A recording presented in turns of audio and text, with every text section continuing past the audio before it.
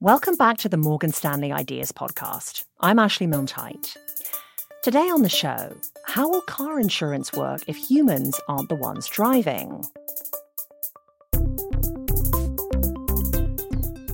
When I was little, I was sure that by the time I could drive, I'd be flying around in some sort of rocket ship minivan hybrid. Unfortunately for my 4-year-old self, science hasn't quite caught up to my imagination yet. The future of our roads isn't a multi-lane highway in the sky. But there is a place where you can see what the future of roads looks like, right on the edge of Ann Arbor, Michigan. We are driving, but not with our hands, and it is crazy to me. Brings a whole new meaning to, hey, look, Mom, no hands. Yeah, it's really crazy. Our producers, Barry and Ricky, are being shuttled around Mcity at the University of Michigan. Mcity is a laboratory for testing out automated vehicle technology. Now, before we get deep into autonomous vehicle talk, there's some lingo you need to know. There are 5 categories, or levels as they're called, of self-driving cars. Level 0. This is when the car is totally human-powered. It's how we've always driven. Level 1. Mostly manual, but sometimes there's driver assistance when it comes to actions like steering and braking. Levels 2 and 3 continue to transfer control from humans to software. Then there's level 4. This is a fully autonomous vehicle, but it doesn't cover all driving scenarios. And then there's level 5. It's a fully autonomous vehicle that can handle any scenario. It's the level of the future. But level 4? That's in the present. That's the kind of shuttle Barry and Ricky are on. Yeah, and you'll see here. We're going to accelerate for a minute. This is Greg McGuire. Greg McGuire, yep, the lab director for Mcity. And I'm Carrie Morton, the deputy director of Mcity. Greg, along with Carrie Morton, took our producers on a tour. Mcity is a testing site for driverless cars, kind of like a large bumper car course. Except, unlike bumper cars, the objective here is for the cars to stay at a safe distance from each other, not to mention curbs, buildings, trains. You get it. It looks like a fake city with different areas that mimic the real world, a downtown and a small highway with road signs and traffic lights. Barry and Ricky also got to take a ride in a Lincoln MKZ. This isn't just any Lincoln. It's a self-driving Lincoln. There are racks with sensors all over the outside of the vehicle, and the inside has a large tablet where you control where it begins the simulation. Okay, we can go now.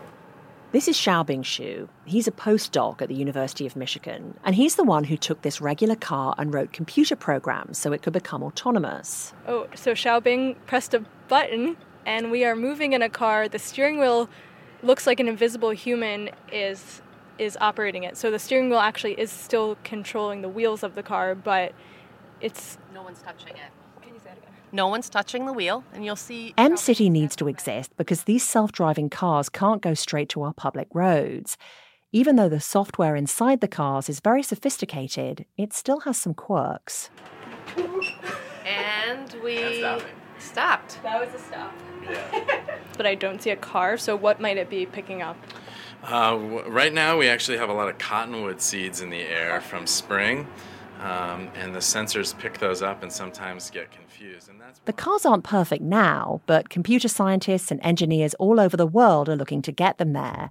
And once they're ready for the road, buckle up for a lot of change. This is going to be a disruption akin to when we left the horse and buggy behind and put the internal combustion engine in vehicles. So lots of different business models are going to evolve, and some are going to die away.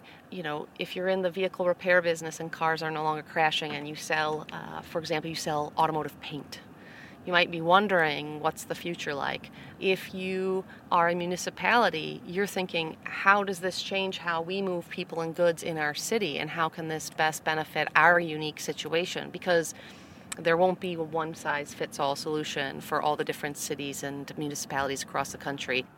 The future is exciting and, well, disruptive. It's fun to imagine, and there's been plenty of media coverage wondering what this driverless future is going to look like. But while reporters have been thinking about all the ways our lives are going to change once we're living in an episode of The Jetsons, they've had a blind spot on one very important, very practical question.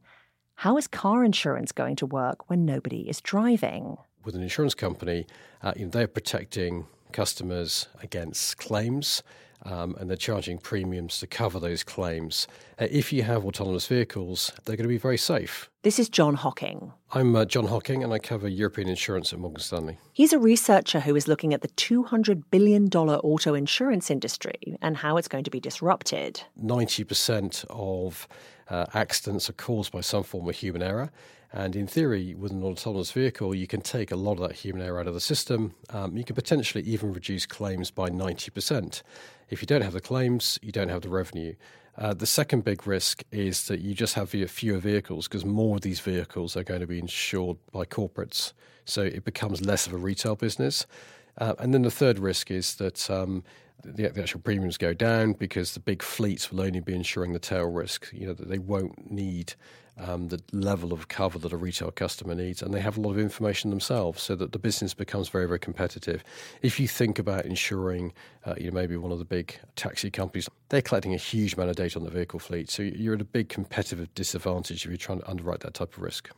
So for the industry, it's very, very disruptive. And if we have a world where all cars are autonomous, that's probably a world where you have a much, much smaller motor insurance market. It is highly expected that there'll simply be a lot fewer accidents. This is Hilary Rowen. She's an attorney practicing insurance regulatory law. And she's taken a big interest in how self-driving cars will impact the auto insurance world. It is equally likely that the cost of repairing the cars will actually be higher because self-driving cars have a lot of fairly sensitive and expensive sensors and other equipment basically sitting in exposed locations. But that's just the first layer. The second layer is patterns of car ownership are likely to change. We don't know for sure yet what's going to happen, but it is quite likely that the number of cars per household will go down. So they may not only own, where previously they might have owned 2 cars, they might now only own 1. So that changes insurance because it means that there's going to be a lot fewer private passenger cars and therefore fewer vehicles insured by private passenger auto insurance. However, those fleet vehicles, those fleet self-driving cars will need to be insured, but they'll be insured under commercial auto policies. Then the third layer is the fact that you're going to see a lot of novel accident patterns. You're going to see other coverages invoked. And because basically, you're going to have what previously used to be human error type problems. That is, was the driver inattentive when they rear-ended the other car? Did somebody drive through a red light? Did somebody swerve in traffic? Are suddenly going to become product liability claims when exactly the car moves in exactly the same fashion, but instead of a human in control, there was a computer in control. God, it sounds like a minefield. I mean, because everyone's going to say, well, it was the technology's fault. Everyone's going to say it was the technology's fault, and for several reasons, way beyond just I don't want to admit that I screwed up, I'd rather blame the machine, but rather because there's going to be much higher limits of coverage available, in all probability, if you can blame the machine rather than the human driver. If you can make a product liability claim, you'll ultimately be able to have a much deeper pocket particularly if there's been serious bodily injuries involved. So yeah, people will have a great many reasons, both psychological and practical, to blame the machine.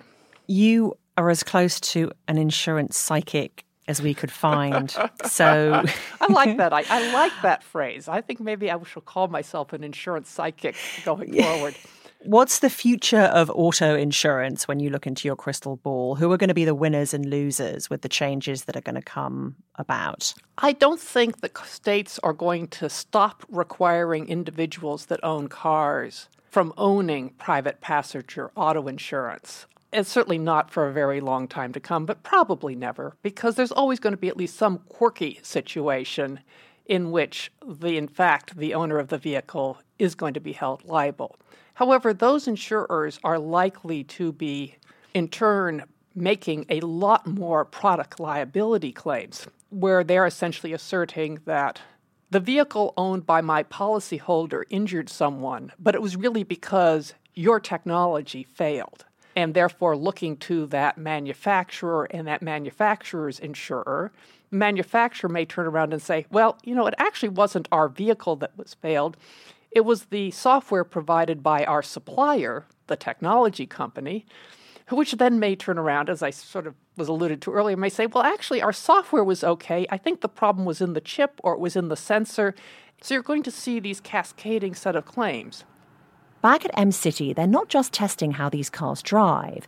Deputy Director Carrie Morton and her team at Mcity are already partnering with insurance companies to figure out how this will all function.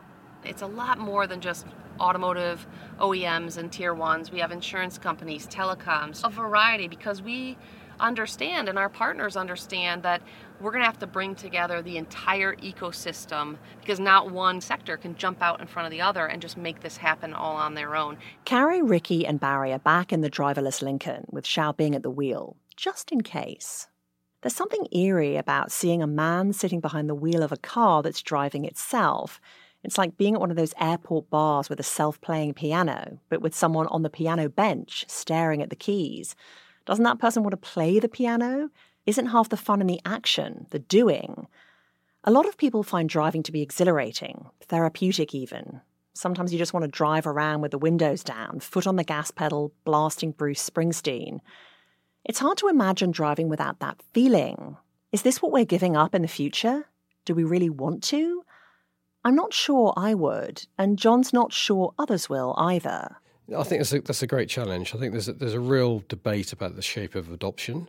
There's several divides here. One is by age, and one is by sort of urban versus rural. So there's lots of evidence to suggest that younger people don't see driving a vehicle as aspirational as previous generations. There's lots of data to suggest that fewer 17, 18-year-olds, or I guess even younger in the US, are actually getting driving licenses. In terms of the sort of urban versus rural, I think the convenience aspect of shared mobility in urban centres is really making a difference. So one of the other trends that's happening here, I think, is that it's not just about autonomous vehicles. There's also the shift to shared mobility, so the move away from owned vehicles. And that obviously is going to be earlier and faster in terms of adoption in urban areas, because if you turn on your app in London or New York, you get a very, very quick response, and you've got a choice of vehicles often within a couple of minutes. And obviously that's not the case out in rural areas in the countryside. So I think young people in urban areas, the adoption rate could be pretty quick, but that's not going to be with them owning their own autonomous vehicle. That's going to be through shared mobility. And I think there is an argument that that there will always be people who want to drive, but that becomes more of a leisure activity.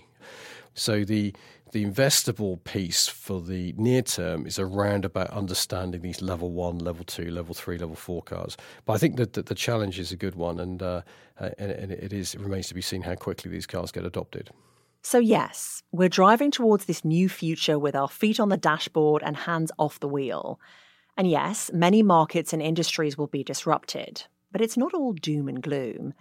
Hilary Rowen, who works with this subject every day, she's not nervous. I think that it is actually very promising, in part because the one thing that is pretty clear is that we're looking at a much lower accident environment. Even the prototypes have far fewer accidents per mile driven than human-driven cars.